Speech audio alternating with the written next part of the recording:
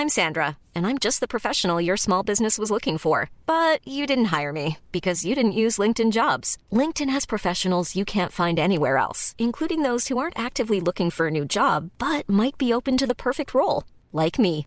In a given month, over 70% of LinkedIn users don't visit other leading job sites. So if you're not looking on LinkedIn, you'll miss out on great candidates like Sandra. Start hiring professionals like a professional. Post your free job on linkedin.com/people today. So is Bob Stoops getting closer to becoming the primetime coach at Florida State? Did Joe Burrow at LSU take the lead in the Heisman Trophy race? Which quarterback will the Gators settle on next season? And in what scenario does Florida have to root for Jimbo Fisher? We're talking college football with Times reporter Matt Baker on this edition of Sports Day Tampa Bay. I'm Rick Stroud of the Tampa Bay Times, along with producer Steve Versnick. Hey, folks, the weather's cooling off a little bit. That's good news, but you know what? You're always paying these high electric bills no matter what, and we got to start saving money. So if you want to save 90 to 95% off your electric bill, listen to me now. May Electric Solar. That's right. They're a locally owned company, and May Electric Solar is the safest solar available. They don't use high voltage like many other companies. And May Electric Solar has a 25-year warranty on all their equipment and labor. They have a full showroom that's open weekdays. You can see their products. And May Electric Solar has been around for 12 years. Now, they've earned a great reputation with their customers and peers. There are many other solar companies out there imitating them and trying to use their great name. But remember, they don't use subcontractors, and they do not subcontract for any other company in any way. So everyone knows it has to be May all the way. So stop the insanity, these out-of-control electric bills. Let's start saving now. Call May Electric Solar at 727-819-2862. And if you do it right now, there's still some time to save and receive a 30% tax credit through 2019 by changing to solar energy. So call the real May Electric at 727-819-2862. All right, Matt Baker joins us now. As always, big week in college football. Got a lot to talk about, but no bigger story, certainly in this state, and maybe nationally for the moment, is the Florida State coaching search. Odell Haggins has not lost a game as an interim coach, and they have a chance this weekend again to win 2 in a row. But where does it stand, Matt? Because, you know, we heard early on, we heard Bob Stoops' name. I guess there, Deion Sanders was thrown out there for a minute. Rick, why we got to go there? Rick. Well, I'm just listing all the primetime candidates for you here, Matt. See what I did there? Oh my God, yeah. So tell me what separate fact from fiction for me. Where are they in this process? You think? Well, let's start with the fiction, shall we? The fiction is that Deion Sanders had any remote possibility of this. That was, I wrote on Twitter that it was a dumb story, and we're all dumber for having even wasted a second of our life on it. He, as you pointed out, he's an NFL Network employee, and an NFL Network employee happens to put this story out that he's a candidate, and nobody that I know of in college football, specific, nationally or with Florida State, had heard him as a remote possibility. So that kind of tells you where it might have come from. Florida State needs a proven coach. They want somebody who can bring discipline and kind of, get some respectability back to the program. So you're going to hire a guy who's never been a college coach, whose coaching, his coaching experience is at the Under Armour All-America game. And I think it was 3 years at his now defunct charter school that was besieged by scandal. No, get out of here. So that's fiction. Fact is, there's Bob Stoops traction. Late last week, everybody kind of started getting quiet, I think, and to some degree kind of early this week. And I think, and it makes sense when you think about it, because FSU hired the search firm last Tuesday, and it was going to take them a little bit of time. Okay, what are you guys really looking for? Who might be on the market? Let's talk some numbers. Let's do some vetting, that sort of thing. So it was going to take a little bit of time while work went on behind the scenes. We're recording this on Wednesday morning. On Tuesday night, I started hearing some more chatter about Bob Stoops as a legitimate possibility. I still have some concerns and some questions about that. So here's what I think. I think FSU really wants Bob Stoops. I think they're willing to do just about anything they can financially or administratively to make it happen. I just don't know whether Bob Stoops wants Florida State. He's got it. We've talked about this before, but he's got a really good gig right now with the XFL, where he can be a coach but doesn't have to do all the recruiting.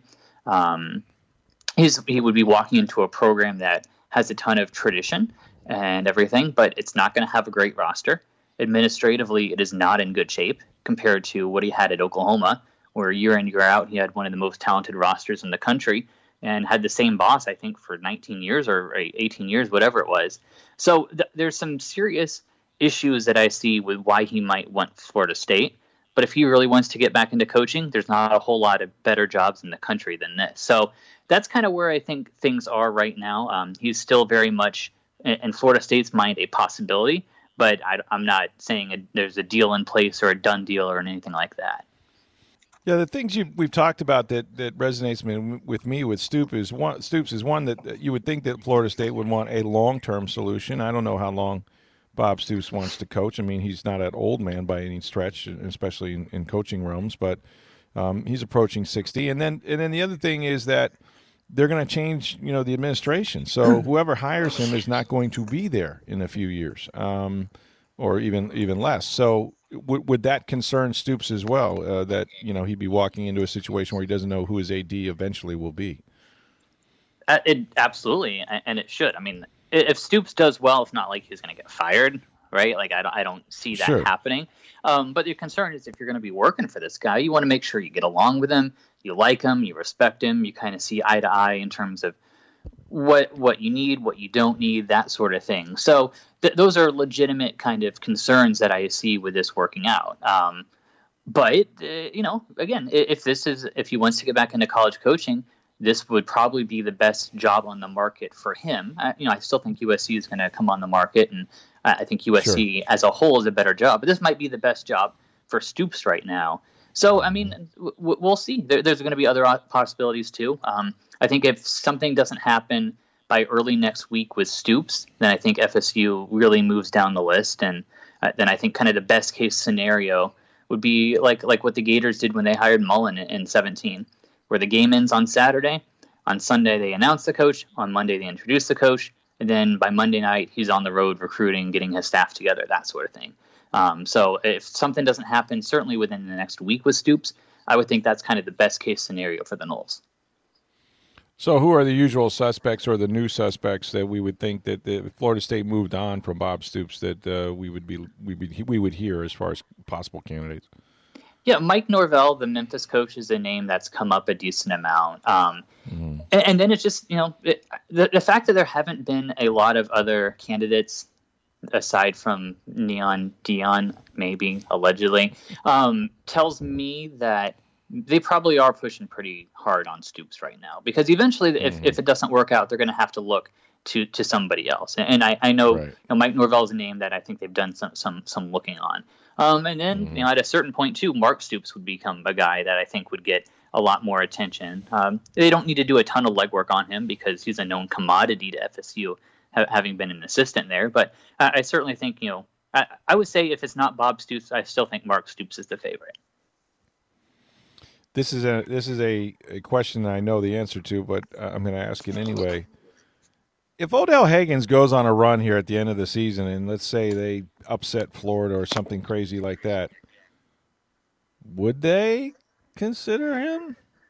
Well, if he goes from 3 Odell to 5 Odell with a win over, I know, right? I wish I could take credit for it, but I can't. If he were to beat Florida, I suppose there'd have to be a conversation had. But A, I don't see it happening. B, I don't know if he wants the job. And C, I mean, not only has he never been a head coach other than the interim stints, he's never been a coordinator. So there's a big jump from position coach to head coach. If anybody could do it at FSU, it would be him. But I think there'd be some serious there'd be some growing pains there. And I also don't know if he wants it, because that's obviously a demanding job, even more so than being an assistant coach. So I think he would probably be pretty happy hopefully for his sake, being able to stay on as a defensive line coach at FSU, because he's done that at a really, really high level and recruited at a high level.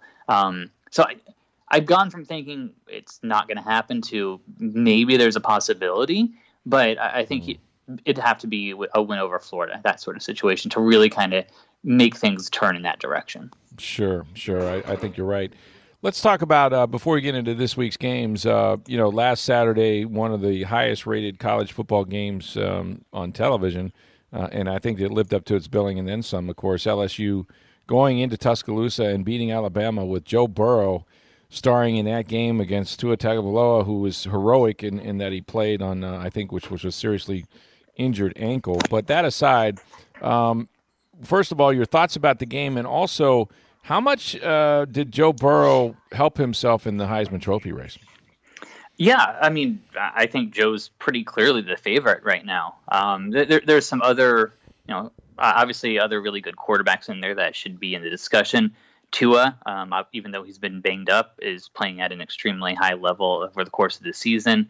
Jalen Hurts at Oklahoma has been putting up ridiculous numbers and still put up very nice numbers in the close win over Iowa State on Saturday. And then maybe, honestly, one of the better defensive or better players in the country, Chase Young at Ohio State, who's been suspended, their pass rusher. But I'm going to give a strong look probably to Derek Brown, the Auburn defensive tackle, who's just been an absolute monster this year. So, but to me right now, Joe Burrow is clearly the front runner for the Heisman. In terms of just kind of the game as a whole, LSU is really, really good. Alabama is still a very good team. They're still going to be very much in the playoff mix, even though their resume will not be good. But Alabama has weaknesses. Specifically, you look at the defense. This is not just one of the Nick Saban great defenses like 11 or something like that. This is a defense that's talented. They've had a ton of injuries, specifically at linebacker. And I think their secondary hasn't progressed at quite the level they needed to play a team like LSU that can throw the ball all the way around the field. And to me, this just kind of reinforced. I knew LSU was really good. I've known that for a while, not breaking any news. Was really impressed when I saw them in Baton Rouge against the Gators. But at this point, with the resume they have, they're the best team in the country. And very much, I would probably say either them and Ohio State are the two favorites to win the national championship. So, give credit to Ed Orgeron and Joe Brady, their passing game coordinator, for what they've done there in Baton Rouge this year. Well, Joe Brady's done a great job with them, of course. And for Alabama, their problem is they just don't have any big wins. They beat Texas A&M. There's not many left on the schedule. The Auburn game, obviously, in the Iron Bowl, but they're still sitting here at 5th. So what are their prospects of maybe getting back into the college football playoff race here? They're still very much in the mix, but I don't know how it's going to shake out. I think that obviously the best case scenario, obviously, Alabama would have to win out. But the Auburn game, the Iron Bowl at the end of the year, is going to be huge for them because there's a good chance Oregon ends up as a one-loss Pac-12 champion. Oregon's only loss to Auburn. So if and that was at a neutral site in the opener. So if Bama can not only beat Auburn, at Jordan-Hare, but maybe they win soundly by 2 touchdowns or 3 touchdowns, really put it on. Then you've got the committee's going to have a direct head-to-head comparison between Bama and Oregon with the common opponent. That's something that could swing in Alabama's favor, particularly if they keep winning decisively the rest of the way. But there's other teams in there too. What's the possibility that Minnesota finishes 12-0, loses maybe a close game to Ohio State and for the Big Ten championship? Then we're looking at a 12-1 Minnesota. Maybe that's a playoff team with the resume they'd have. Again, what if Utah ends up being the one-loss Pac-12 champ? And then you've got Oklahoma in the mix, although I think Bama – I test that sort of stuff. I think the committee would give Bama the edge. So there's a lot of moving parts still here. But I absolutely think right now what I think I know about the playoff is LSU is almost certainly in, and Bama is still not out of it yet. Mm-hmm. Yeah, well, they're sitting there at 5, and there's some games ahead of teams ahead of them that have some tough games coming up. So we'll see what happens in the next few weeks. Matt, you wrote a story. I thought it was really good on the University of Florida's quarterback situation. Of course, Florida goes to Missouri and will try to defeat the Tigers. We'll talk about that in a minute. But, I guess as we sit here, we don't know what Felipe Franks is necessarily thinking. He could come back and play. It looks like he wouldn't be ready for spring necessarily. But then they still have Kyle Trask, and it seems like, they're very, very pleased with what he's been able to do. And then their young quarterback they really like as well. So, exactly how are they going to work this out, do you think, in Emory Jones? I don't have a great answer, and that's why, to me, it's so interesting. Florida still has a lot to play for the rest of the season. They still got a chance at 10, or if you include the bowl, 11 wins. Still alive for the East right now, New Year's Six Bowl, all that stuff. But Florida-Missouri is not the most interesting game in the world. So I'm already kind of thinking what's interesting about this game that's going to set up for the future. And the quarterback situation is certainly part of it. Because I just don't know how it's going to go. I could see Felipe coming back. I could see Felipe leaving as a grad transfer because he'll graduate in December. At least he was on track to last I checked. I could see him going pro in baseball. I could see him going pro in football. None of those things would surprise me. Kyle Trask, has done what he had hoped he'd be able to do, which is play at a high level, finally get his chance. He has another year left, but he doesn't have to stay. He's already got his degree. And Emory Jones, just the way quarterbacks are, Rick Neuheisel line, if you're not starting, you're departing. So could he stay? Absolutely. Could he end up winning the starting job? Sure. I don't see why not. But he could also transfer and enter the portal, and he wouldn't be the first quarterback to do that and wouldn't even be the first in his 2018 class. So there's so many different ways this all could go. And what's interesting, too, is they're all very different. Felipe's got the best arm just in terms of arm talent.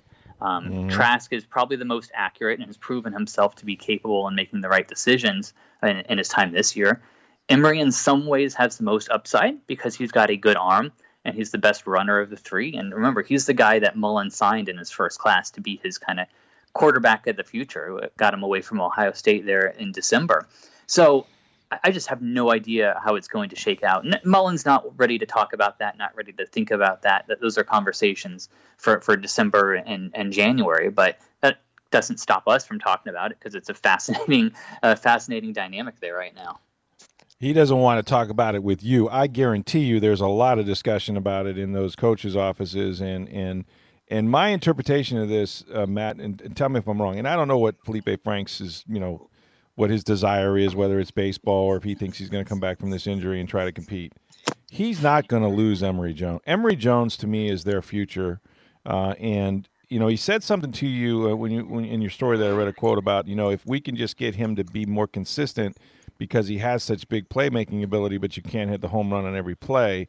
But you look at college football and the ability for these guys to make plays with their feet and with their arm. I think Jones is who he sees as a guy that could win an SEC title for him. And I think he might be right. Again, Mullen's thing, he doesn't need a running quarterback. He needs a willing runner. But if you've got a guy that's a Tebow or Dak to some degree, who's not only a willing runner but a really good one, that. One size fits all seemed like a good idea for clothes. Nice dress. It's a t-shirt. Until you tried it on. Same goes for your healthcare. That's why United Healthcare offers a variety of flexible, budget-friendly coverage for medical, vision, dental, and more. So whether you're between jobs, coming off a parent's plan, or even missed open enrollment, you can find the plan that fits you best. Find out more about United Healthcare coverage at uh1.com. That's uh1.com. Puts you just a notch above. So I think he definitely fits what Mullen wants. And again, that's why Mullen took him to begin with. Put a ton of stock in him recruiting. I think even when he was at Mississippi State. So there's a lot of reasons to think he would be the guy. It's just a matter of how much is he progressing? Because what you said, making the unspectacular plays. That's the same stuff Mullen said about Felipe Franks. That's just a young quarterback thing who's growing. So the question is Emory growing fast enough right now?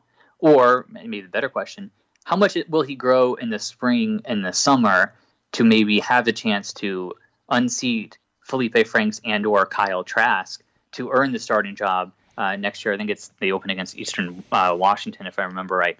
So how much can he grow between now and then to have a chance of being the starter and kind of being the guy everybody thought he would be? Yeah, that's a great point. And the competition will certainly make him better in that instance. Florida is at Missouri. They've had trouble in the past with the Tigers. This doesn't look to be that kind of Missouri team. Any concerns for Florida this weekend? Concerns? Sure, I guess. I mean, Missouri is not bad. For a while in the midseason, they were in that 10 to 15 range of some of the advanced metrics. Since then, though, they've kind of dropped like a rock. I mean, they lost to Vandy, lost by 3 touchdowns to Kentucky team that's had banged up at quarterback, and then just got blown out and shut out by Georgia. So the concerns, I guess, would be it's on the road. It's a noon kick, which is 11 local time. It's going to be kind of sleepy. It's going to be cold. So weird things could kind of happen. But realistically, no. Florida is a much better team, even though they're clearly not at 100%. I'm going to see how Kelly Bryant, the Clemson transfer, who's been banged up at quarterback for Mizzou, he's expected to play, and he's feeling pretty close to healthy right now. So I want to see how he does against this Gator defense. But I think Florida wins pretty handily here. USF is going to host Cincinnati. If you do the daisy chain thing, I mean, USF beat East Carolina. East Carolina gave Cincinnati all they can handle.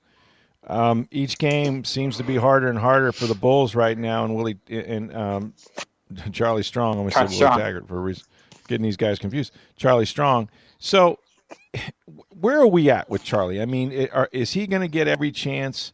If they don't win these games but play very, very well, winning is obviously the best deodorant, as John Madden used to say. But let's say they come out and they have good showings against these these next 2 opponents. Is there a scenario you think where absolutely the administration says, you know what, Charlie's got this turned in the right direction, we're going to stay with him, and or is it just this season seems to be lost at this point? Well, I guess the season's not technically lost because they can still go to a bowl game. Again, We've talked about how hard their schedule is at the end. Cincinnati, top 20 team. Memphis, top 20 team. At UCF, which is still a top 40 team, and it's there, and it's the rival and all that stuff. I don't see a win there. So your question, if they're making progress and being competitive, is that enough?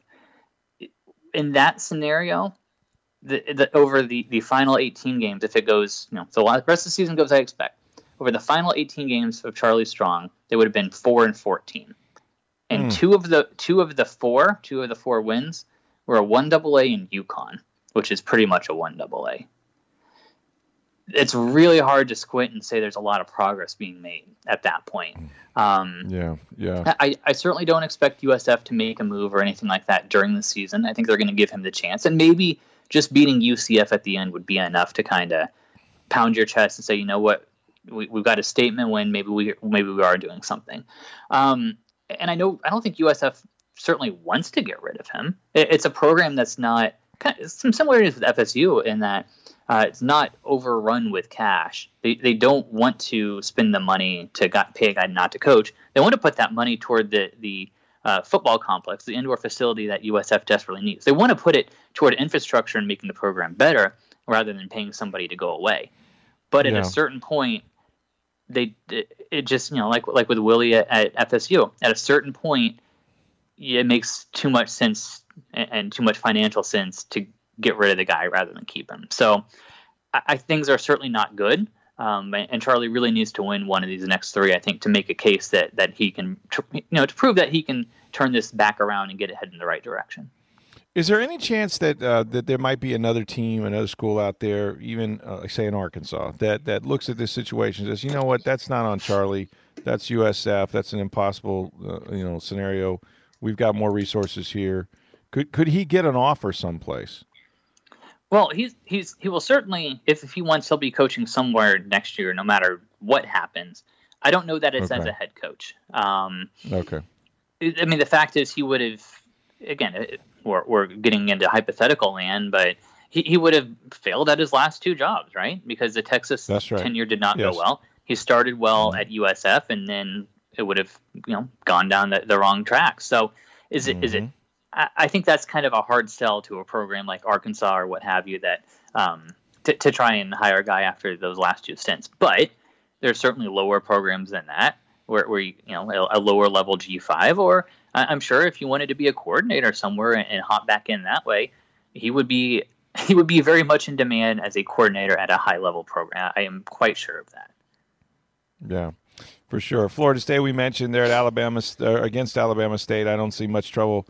It'll be 4 or 5 in Odell Higgins at that point. 4 in Odell. 4 in Odell at that point. Yep. 4 in Odell. So I expect that to happen. Some interesting national games. Georgia is I like how you say, Rick. I expect that to happen. Yeah. I expect the game to happen. I'm pretty sure they'll kick off. They're going to kick off, and then I think Florida State might eke it out. It'd be something if they didn't, but I'm not big on Alabama State's chances right now. Georgia's at Auburn, and this game is obviously very important, really to both teams, but to Georgia in particular. Look, Auburn's a pretty good team, especially at home. I'm wondering about the Bulldogs and just kind of what their psyche is right now. But this is an interesting game to me. I think this is going to be really competitive. I think so too. It's not the top rivalry for either school, but it's still an intense rivalry. Auburn is a good team. You look at them and you look at their record and everything. They might end up being an 8-4 team, but they're going to be they're going to be a really good 8-4 team. I still like Gus Malzahn as a coach. Bo Nix has been, I think he's done pretty decent, all things considered, at quarterback. Their defense is really, really good. I mean, a couple of minutes ago, I was talking about a defensive tackle, Derek Brown, maybe being on my Heisman ballot. That's not something you say very often, but their defense is really good, and I absolutely think they can challenge Georgia. So this game has a lot of ramifications. Obviously, it has ramifications for Gus Malzahn's future in Auburn, because you're just always on the hot seat at Auburn because that place is nuts. Curious how it's going to affect Georgia in terms of the college football playoff. And then it matters for the SEC East too. Like I know most of us, including myself, assumed, Florida loses to Georgia, that's the SEC East, done. Everybody go home, nothing to see here. But Georgia could absolutely lose to Auburn. I'm not saying it'll happen, but it's certainly within the realm of possibility. And then assuming Florida beats Mizzou on Saturday, then the East comes down to whether Georgia can beat Texas A&M. Jimbo has done a fine job, I guess, at A&M. The record's not going to show how good they are, but could Jimbo kind of rise up and have his Aggies ready to knock off Georgia? It's possible, and in which case, in that scenario, Florida would win the East. So if Auburn wins on Saturday, and if Florida wins, then the Gators are going to be rooting for Jimbo Fisher. How about that? How about that, right? Yeah, that would be quite the scenario with gritted teeth, I'm sure. The game last week that I really enjoyed was Minnesota beating Penn State. Not that I'm an anti-Nittany Lion fan or anything like that, but I know P.J. Fleck a little bit, at least the short time he was in Tampa Bay. It's unbelievable that the Gophers are 9-0. They, however, get to do it again and play a pretty tough Iowa team in Iowa. Do you think they make it 10 in a row for the Gophers? I think they do. I don't feel great about it because Iowa is a really, really tough place to play. And Iowa's got a really, really good defense. But Penn State also had a really good defense, and Minnesota hung 31 on them. So I think eventually the boat's it's not going to get capsized, but it's going to run into a rock or something, and it's not going to be, I don't think they're going to go 13-0 and go to the playoff. They just don't have the talent yet. But that's okay. They're still having, do you know the last time they were 9-0? 1900s? I don't know. 1904. So they're doing something they haven't done in more than a century, and to me that's one of the really cool things, and why I love this stupid sport, because every now and then a team like Minnesota will everything will fall into place. The right coach, the right quarterback, a couple of recruits that they got for one reason or another, and they do something historic, and everybody there gets excited. We're talking about Minnesota right now, which is not something a program we talk a lot about on this podcast in previous years. And the same thing with like Indiana, which is 7-2. which is something that they haven't done in a long time. So to me, that's one of the cool things about the sport is when you do have teams that are not known for having a lot of success, have the everything, the stars align, and the Gophers are 9-0 and in the top 10 and in the playoff mix in mid-November, which is crazy. That is crazy. One game that look, Notre Dame has had their up and down. Certainly, they play Navy. Matt, I look at Navy. They've won 5 in a row. They're 7-1. They're 5-0 at home, of course, but 5-1 in the conference. They're chasing SMU. This is not your typical Navy Notre Dame game, is it? No, and Navy is not afraid of Notre Dame anymore. They had the right. long losing streak against them that ended several years back. Navy is a scary team. The triple option is a great equalizer for them, sure. and for programs like Navy, and obviously Ken Niumatalolo's done a great job for the midshipman over his career. Yeah, this one scares me for Notre Dame. I still think I like Notre Dame to win, but this should be a very, very competitive, low-key, very interesting game to watch. Yeah, Navy will definitely try to time of possession them. You don't get many chances on offense, so that'll be a fun one for sure. Okay, the big game, College Game Day is there, so it's big. They're coming to your city. They're coming to Baylor. Oklahoma is at Baylor. This looks like it will decide, I guess, to some degree, if not emphatically, the Big 12 champion, at least as far as who has the edge in the standings at this point.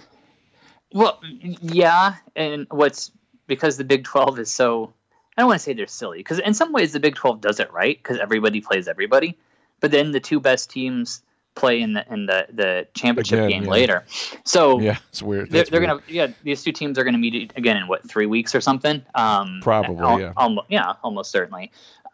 Baylor's 9-0, and again, Matt Rule has done a fantastic job to get them from where they were when they cratered at the end of the Briles disaster fiasco, on field, off field, just that whole awful situation. To get them to 9-0 is remarkable. But it's a really, really soft 9-0, where even the games where they've beaten decent teams, they haven't looked dominant doing it. Their offensive line has not. I don't think they're that great. The offense isn't that great. But hey, 9-0 is 9-0, and eventually, I think, kind of like Minnesota, I think they'll eventually catch up to them. And I think Oklahoma on Saturday is that opportunity, just because OU's offense is they're going to score on anybody, and I don't think Baylor has the horses to match them throw for throw or anything like that. So I think OU is going to put up too many points for the Bears to have. Matt, we'll get you out on this. You wrote a story about, of course, we know Willie Taggart in his second year is fired. Now Chad Morris at Arkansas, not all the way through year 2. We've seen this in the NFL, but is this going to become more of a thing where college programs are going to jettison these guys before they really even get their feet on the ground? I think there's a good chance. There's two parts of the Willie Taggart, Chad Morris, and to some degree that Rutgers coaching situation as well that are worth monitoring. One is how quickly the plug is pulled in terms of their tenure, because Chad Morris and Willie Taggart didn't even get 2 full seasons. I think the situations are such, there's so much money being put at these guys. Each one was making at least $4 million. That's so much money to go out and struggle that much. And I think that's kind of ramped up the pressure even more. And just the national attendance going down, and obviously people want to see a winner. That's the easiest way to get butts in seats is win games. So just because of those factors, there's financial components that, even though the buyouts are ridiculous, it makes sense in some cases to consider getting rid of coaches. So I think that's one reason why it might continue. The other reason, the other kind of component to this is the mid-season firings. They've happened before. This is not a new phenomenon or anything like that. I'm not going to pretend that it is. But I think it's just a very interesting thing to watch in the coming years. How many more mid-season firings are we going to see for pure football reasons? Just because the early signing period. I mean, I can't stress enough how pivotal that has become in this sport. If you're behind in December trying to sign recruits, here's how the scenario works right now. Give me a second here, Rick. But right now, most coaches like Dan Mullen, he wants to sign almost all of his guys in December. And then for the February period, when he's on the road recruiting in January, which used to be the big time to kind of secure your final commitments, he's going to get a couple guys, but really he's looking at the next class. So in 2020, he's looking at 2021 and 2022. So what's going to happen then with the FSU situation, the new coach is going to come in. He needs as much time as possible before the December period to get as many guys as possible. So hopefully by January, he's also looking at 21 and 22.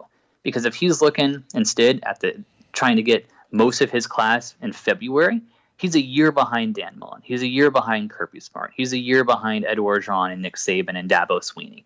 That's hard to catch up on. It's not impossible, but that's putting him at a disadvantage that will hurt the first recruiting class, but it'll also hurt the second one.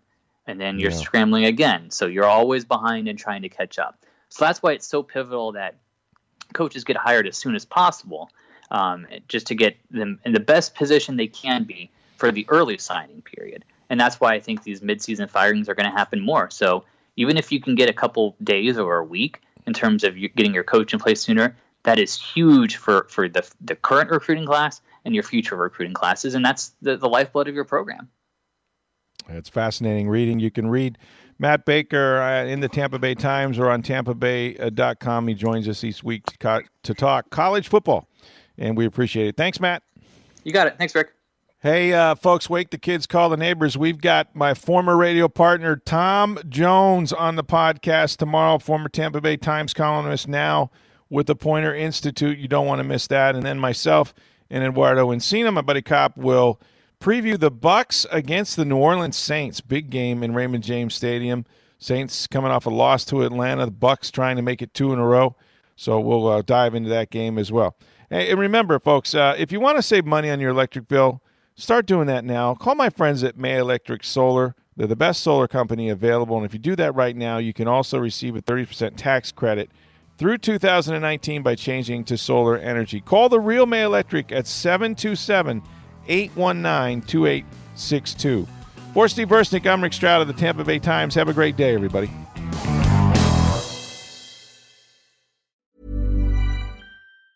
Hi, I'm Daniel, founder of Pretty Litter. Did you know cats tend to hide symptoms of sickness and pain? I learned this the hard way after losing my cat, Gingy. So I created Pretty Litter, a health monitoring litter that helps detect early signs of illness by changing colors, saving you money and potentially your cat's life. Pretty Litter is veterinarian developed, and it's the easiest way to keep tabs on your fur baby's health right at home. Go to prettylitter.com and use code ACAST for 20% off your first order and a free cat toy. Terms and conditions apply. See site for details.